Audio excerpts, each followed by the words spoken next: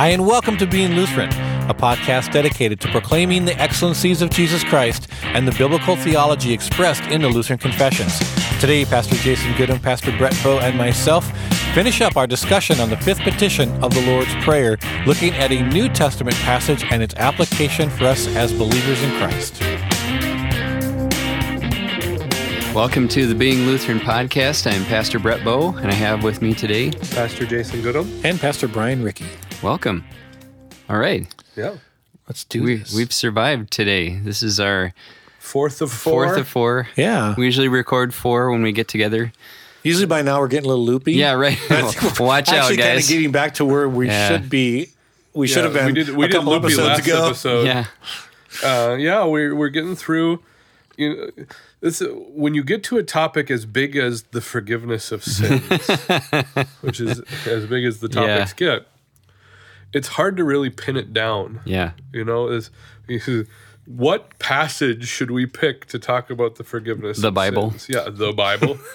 But in this case, the New Testament lesson sets itself up quite nicely as a perfect parallel for what we pray in the fifth petition. So Yep. it wasn't that hard this time as it has been in the past, at least. Yep. Yeah. And we're in Matthew 18, and you can grab your Bible and follow along with us. That was a good setup for what we're going to be talking about. Yeah. Good job. All right, Matthew 18, starting at verse 20, I'll read it for us. It says, "Then Peter came up and said to him," that's Jesus, "Lord, how often will my brother sin against me and I forgive him? As many as 7 times?" Jesus said, "Yes, just 7 times." No, just kidding. Liar! Jesus Jesus said, "Good enough." Right. Wow. Can we start again? Right. Verse 21, Jesus said to him, "I do not say to you 7 times, but 77 times. 7 times 70. Right. Yep. This is the ESV I'm reading from. Anyway, therefore the kingdom of heaven may be compared to a king who wished to settle accounts with his servants. When he began to settle, one was brought to him who owed him 10,000 talents. And since he could not pay, his master ordered him to be sold, with his wife and children and all that he had, and payment to be made. So the servant fell on his knees, imploring him, 'Have patience with me, and I will pay you everything.' And out of pity for him, the master of that servant released him and forgave him the debt. But when the same fellow went out, he found one of his fellow servants who owed him 100 denarii, and seizing him, began to choke him, saying, 'Pay what you owe.' So his fellow servant fell down and pleaded with him, 'Have patience with me, and I will pay you.' He refused and went and put him in prison until he could pay the debt. When his fellow servants saw what had taken place, they were greatly distressed, and they went and reported to their master all that had taken place. Then his master summoned him and said to him, 'You wicked servant, I forgave you all the debt because you pleaded with me.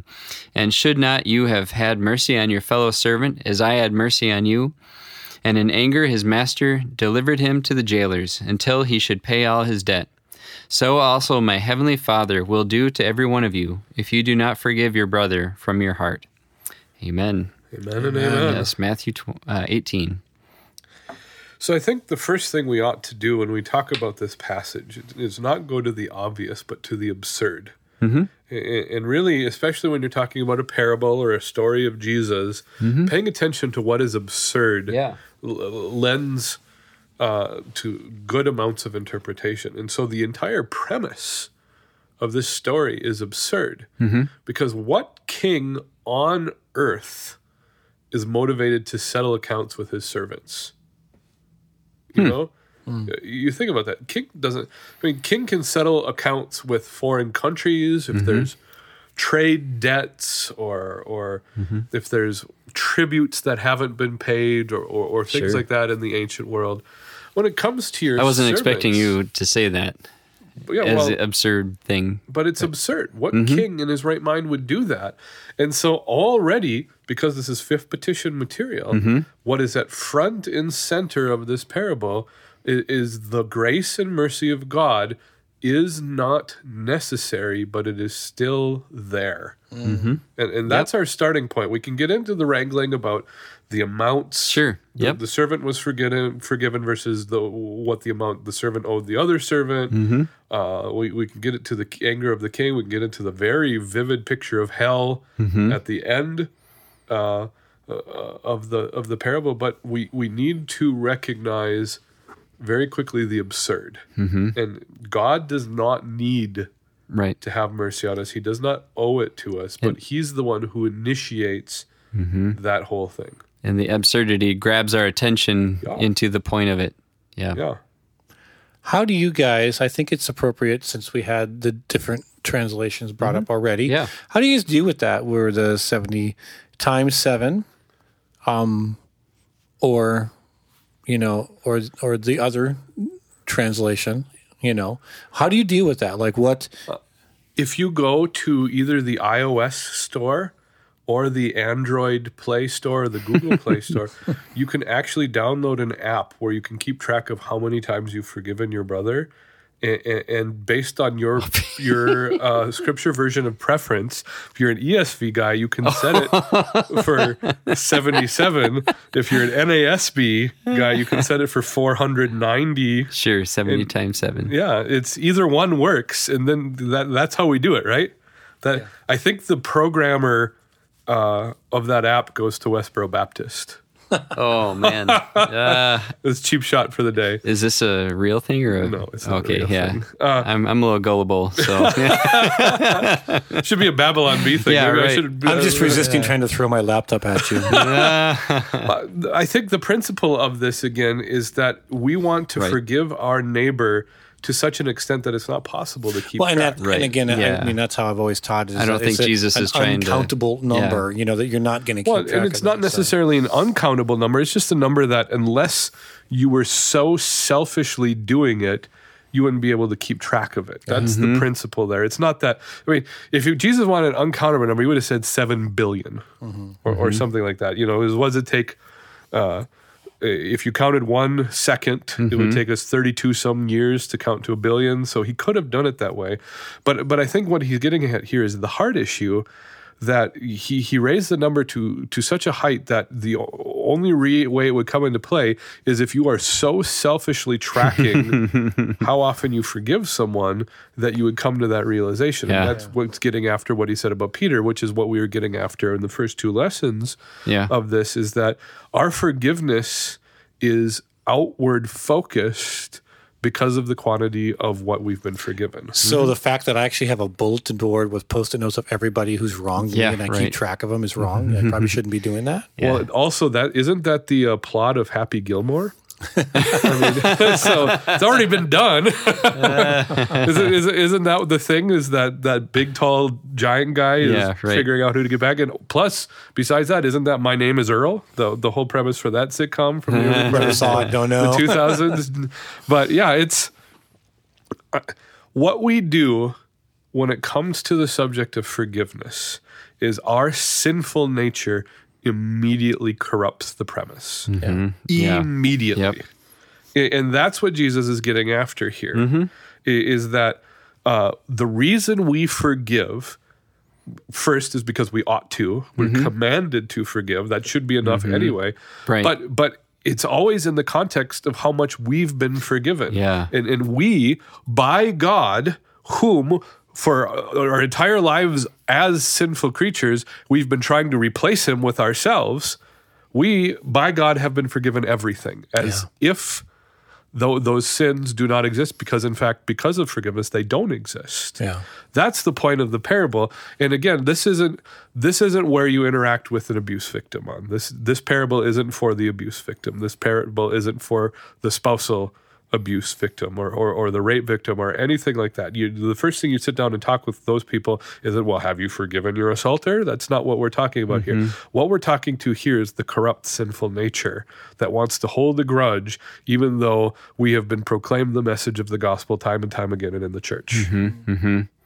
It just really points toward a transformed heart. That the Lord has birthed humility into, again, because of the law. If the law has had its purpose and we come to that place where you're like, Lord, I need you, or like Peter, get away from me, I'm just a wicked man. We come to that point, which is a beautiful picture of repentance, confession, and repentance, and just that humility that's birthed. But it takes a transformed heart to do that. And, that's the one thing that we see that's missing within this wicked servant is there's no real transformation. There was no sense of ownership to the reality that he was forgiven an unpayable debt. And just that humility and gratitude that's birthed out of forgiveness like that didn't happen. And he's just like, look, man, you owe me $100, man. I'm going to slam you against the wall and put you in debtor's prison, and it comes down to unwillingness or inability to forgive is a fundamental misunderstanding of the gospel. That's what it comes down to. And it's a harsh reality because on the one side, we are right to want to not dilute the free forgiveness, the unconditional forgiveness that God gives us. Absolutely. But in this case, we're not dealing with that because we're dealing with a fundamental misunderstanding of the nature of that forgiveness. And it just reminds us that what was initiated by God is an honor and privilege for us to walk in, allowing that to flow in and through our lives.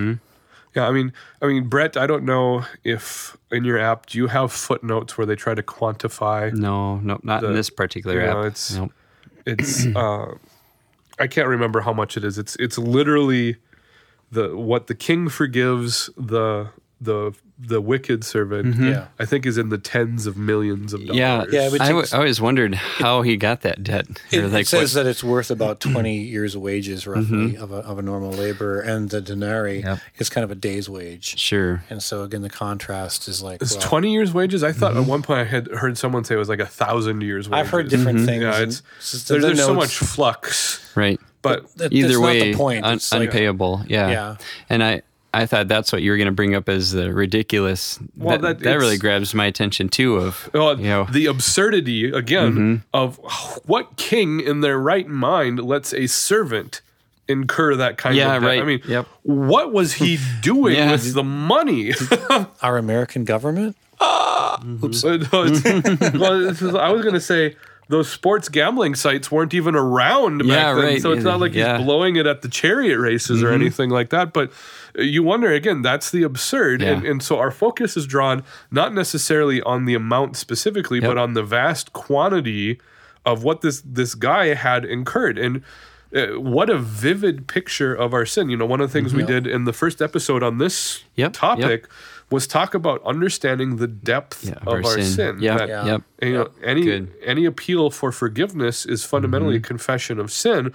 But when we confess our sin, I think so often we treat it as this one little thing I did. And it's not that, every sin I do is I am being outed as someone who's involved in a political coup to remove God from his position. Because all sin is idolatry. All sin replaces God with something or someone else, and most often it's me. And so you have the picture, this monetary sum in this parable is a picture of our sin as a whole. It's so unquantifiable as the only thing we can confess is that it's a lot. And you think about the context of who's speaking it. Of course, it's Christ. And that he's now has entered into his emptied Savior ministry. And that it was our sin that sent him there. And so we're right there with the Pharisees too, plotting to send Jesus to the cross because of our own sin. Well, and can you imagine Jesus telling this parable, knowing that in this story, the simple act of the king pardoning the wicked servant, it's saying the king desiring to, what was the phrase, desiring to make accounts with the sermon, or his servants, and then he had mercy. That's all he says, right? Okay, that's great. Jesus telling this parable realizes that's at the cost of my blood. It's not like God just up and said, what doesn't matter. That turn of phrase right there is Jesus on the cross. That's what it looks like. And Jesus in his wisdom telling that parable and realizing, oh man, that's the agony I'm going to have to go through. You know, all of this is the perspective we need so that we understand the absurdity of the wicked servant not forgiving the other guy. Yeah, And right. also the dangerous place that we put ourselves into when we withhold forgiveness from other people. You know, that's a reality here, that this wicked servant was putting himself in a dangerous position, not allowing that forgiveness to flow in and through his life. But you know, righteous indignation is a heck of a drug. Makes us feel really good about ourselves when we're holding someone accountable for their sin. But the only time that's not fair we want to apply is when we're getting the short end of the stick, right? And that's what's going on here, is that, you know, for whatever amount of money, it was certainly, you know, probably a sum that would be make any of us go, you know, kind of thing. And probably not the $10 that we've described before. But it's gettable. But even in that, the point of the parable is, man, just forget about it. You just had the debt of the entire world canceled. And let it go. And what does that say for our unwillingness to forgive our spouses right away after a fight? Or our... I was going to say, can we think of specific situations where... Our anger towards our kids. My kids are professionals at breaking my stuff. I mean, this is stuff happens, and they're kids, right? And the anger I let smolder sometimes when I'm just bitter that I can't have nice things. You know, You're a Vikings fan. well, I'm used to it, right? Boom, there it is. But the latest one here, I'll give you a specific. Sure, yeah. One of our children, who shall not be named to protect that child, when I was gone last week running an errand, was very sweetly trying to put the youngest one to bed. And part of that is for nap time, we have blackout shades, you know, just those spring-loaded vinyl rollers. And he pulled it so hard that he not only ripped it off the wall, but he also snapped the spring inside, so I can't get it to pop back up. You have to manually roll it up now. Yep. And I was mad about that for a long time because it's just a thing, you know, and it was a convenience in my life. And now it's not. But it's that type of petty resentment that is focused here in this parable. You know, the unwillingness to just say, you know what, we've got a workaround. We'll fix it. My love for you is greater than my frustration that you did this thing. And he wasn't even being naughty that time. Yep. You know?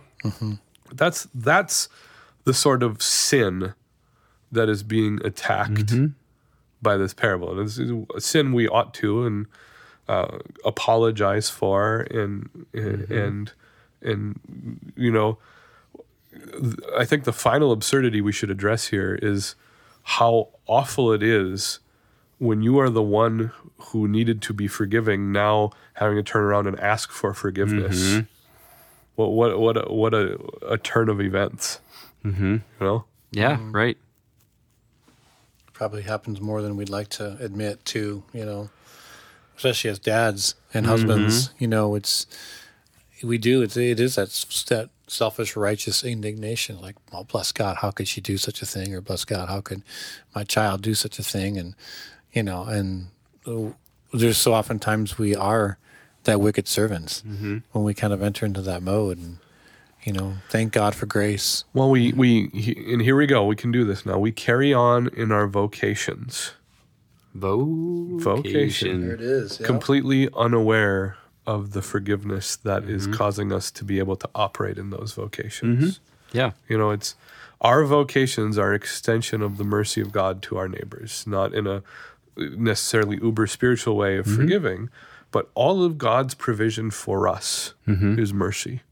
Yep. And that mercy then is extended to the neighbors that we love in our vocations. And the neighbors that we start with is our spouses and those in our home. Children. Yep. Yeah, there's definitely a hierarchy.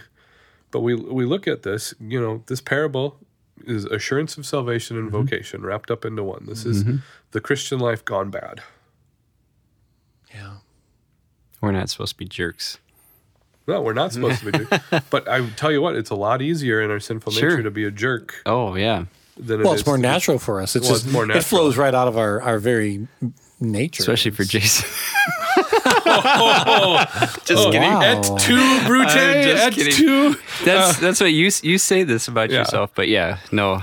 Well, we can talk about we can talk about personality Sure. traits. Sure. You know, and then you start thinking about the Sermon on the Mount. Is even if you think a thought, you've committed this thing. Right. And, you know, thank the Lord that God's the only one who knows my thought life, and that He, in that midst of that thought life, that horrible thought life, extends to me the forgiveness of sin.